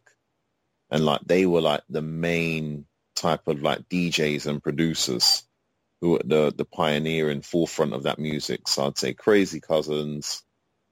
Actually, I'm going to pick, this is a girl I'm going to pick because when it comes to female rappers, I love it when female rappers, you can get obviously a lot of R&B singers that talk about love in a very sort of melancholic, emotional way. But I like it when female rappers talk about sex, but they talk about it filthy. So for when I listen to a rap about sex, I love her, is Megan Thee Stallion. The way she talks about sex and the way she describes it. Even there's one song she's got, Captain Hook, where she talks about how she likes her dick with a bit of curve. I felt like she was talking about me then. So I'll say Meg Thee Stallion. That must be 4 now. One more I'm going to pick is I'll pick Another Woman, because she released one R&B album that was fucking pucker, that not a lot of people talk about, but that one album. I'll pick Tidra Moses for her album Complex Simplicity. I remember that got released in 2004, 2005. Yeah, that was a classic. That was. So there goes 4, I'll pick. Or 5. That's 5. What are 3 of your most favorite films? My favorite film of all time, I always have to pick this. This one off the top of my head, the easiest one, is X, directed by Spike Lee, starring Denzel Washington. That's my favorite film. A second film that I'd say I really like, I think it was a very impactful film that it didn't really get a lot of publicity, but I liked it. It was a film, American film called Crash. It had like Ludacris was in it and Tandy Newton and Matt Damon. It was centered all around about sort of the dynamics of race in America, how we interact with each other. That was a very good film, Crash. And then I think if another film, it's mostly going to be maybe another Denzel film, because I don't think Denzel's done a shit film ever. He's always done good films. I think because I like villainous characters, I'd say Training Day. But that's mainly, I wouldn't say it's mainly for the film. I'd say for Denzel's performance and his character in Training Day. I like Training Day. But any Denzel film is really a hit, really. What are 2 foods you can't live without? 2 foods I can't live without, I would say, I'd say dates, the fruit dates, and honey. Can't live without them. And what is one of your guilty pleasures? A guilty pleasure is that something like you're embarrassed about, that nobody knows about? It depends. I mean, you can consider it like that. Some people consider it something really decadent and indulgent. So however you want to define guilty pleasure. A guilty pleasure. Fucking hell. You know what? I've always liked the Backstreet Boys. Because obviously I was born in the mid-'80s. I was born in 1985. So kind of grew up in the 90s. But yeah, I've always liked the Backstreet Boys. Fuck it, we'll go with that one. Backstreet's back, all right. Okay.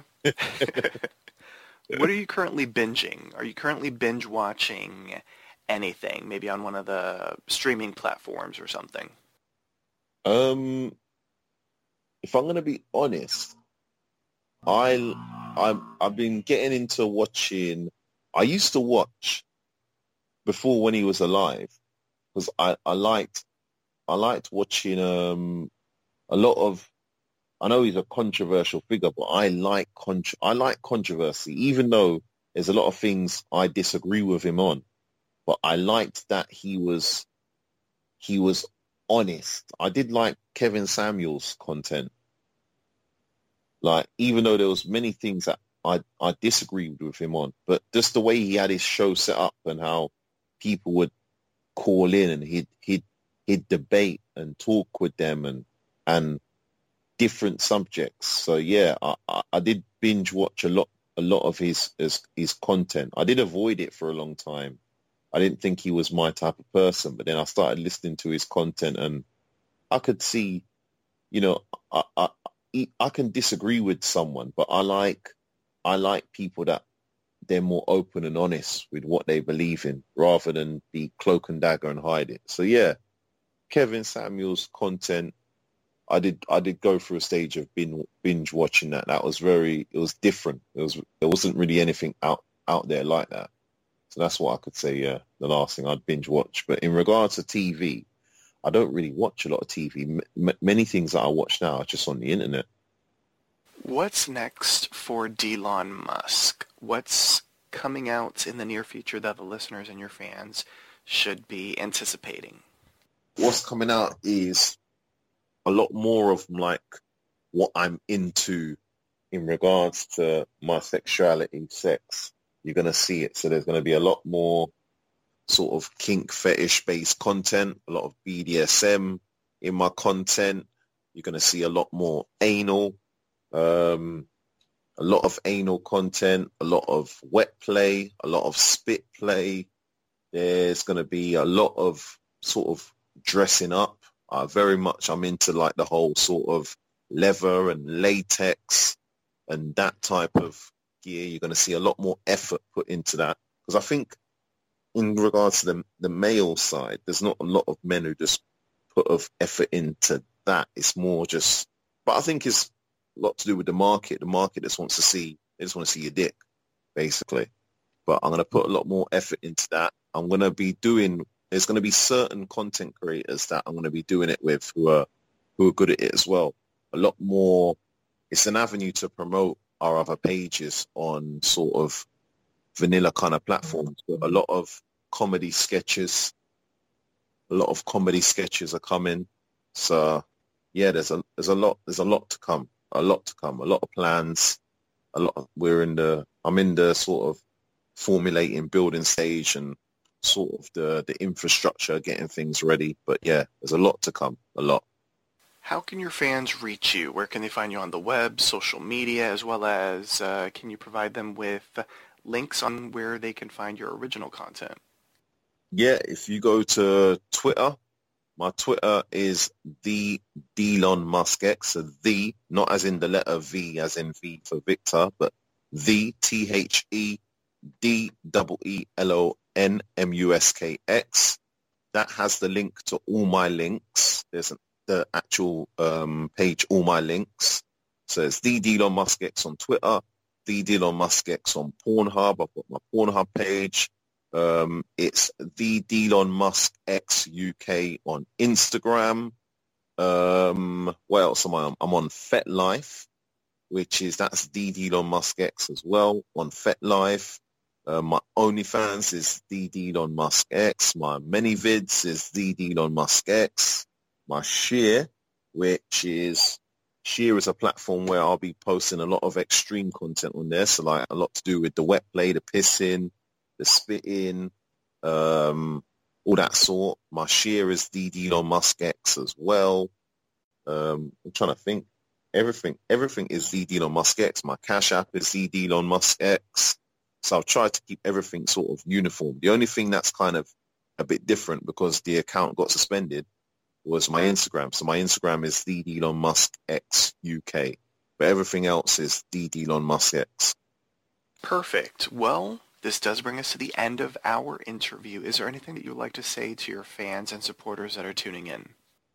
I'd like to say to all my supporters, because fans is, I don't know, I prefer the name supporters, because that's what you are.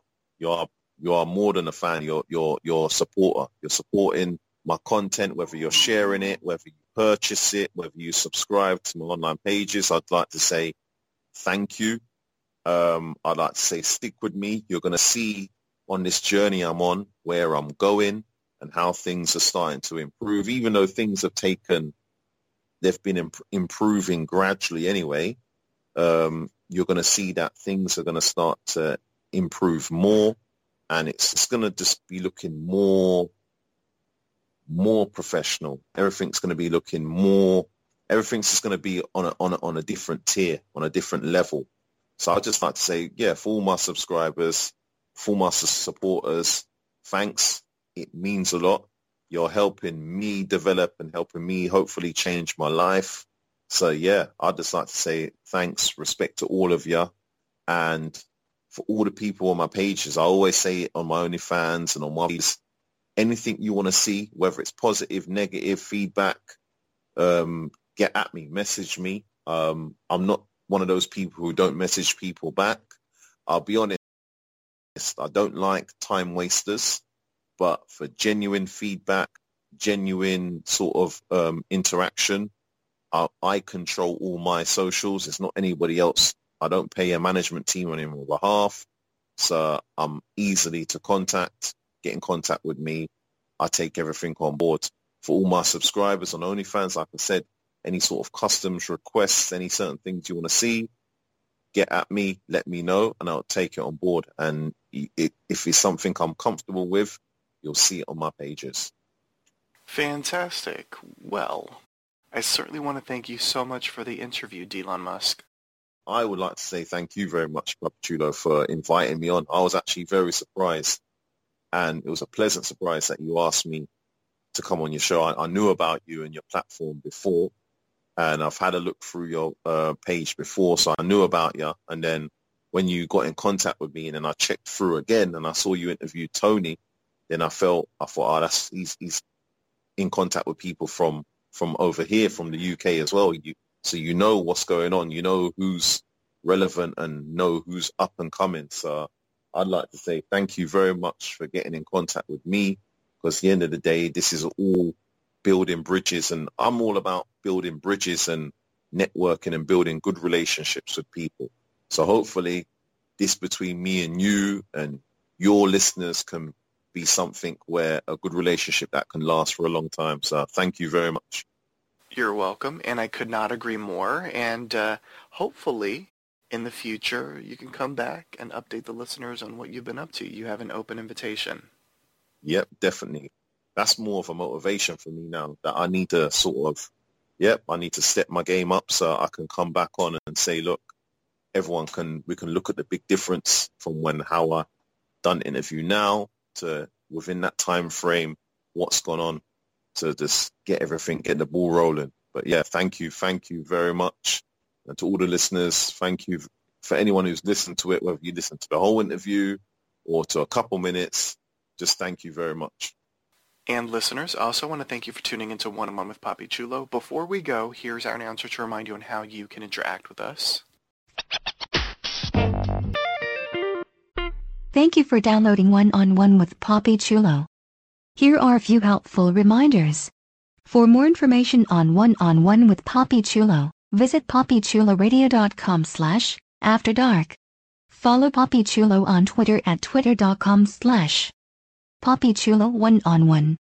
That's at Papi Chulo. The number 1. The word on.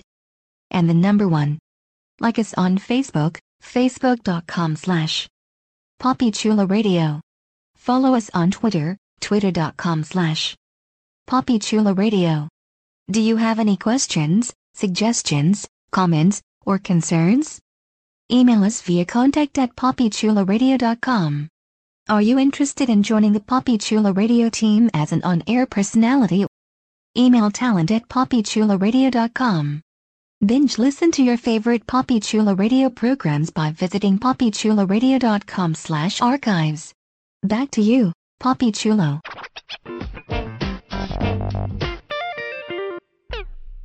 Thanks, announcer. And with that, DEELON MUSK and I would like to wish you and yours a wonderful night. Good night, listeners.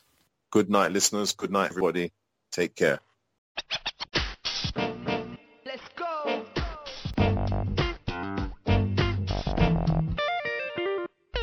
Thanks for listening to One-on-One with Papi Chulo. To contact us with any of your questions, suggestions, comments, or concerns, email us at contact@papichuloradio.com. Don't forget to follow us on Twitter by going to twitter.com/PapiChuloRadio.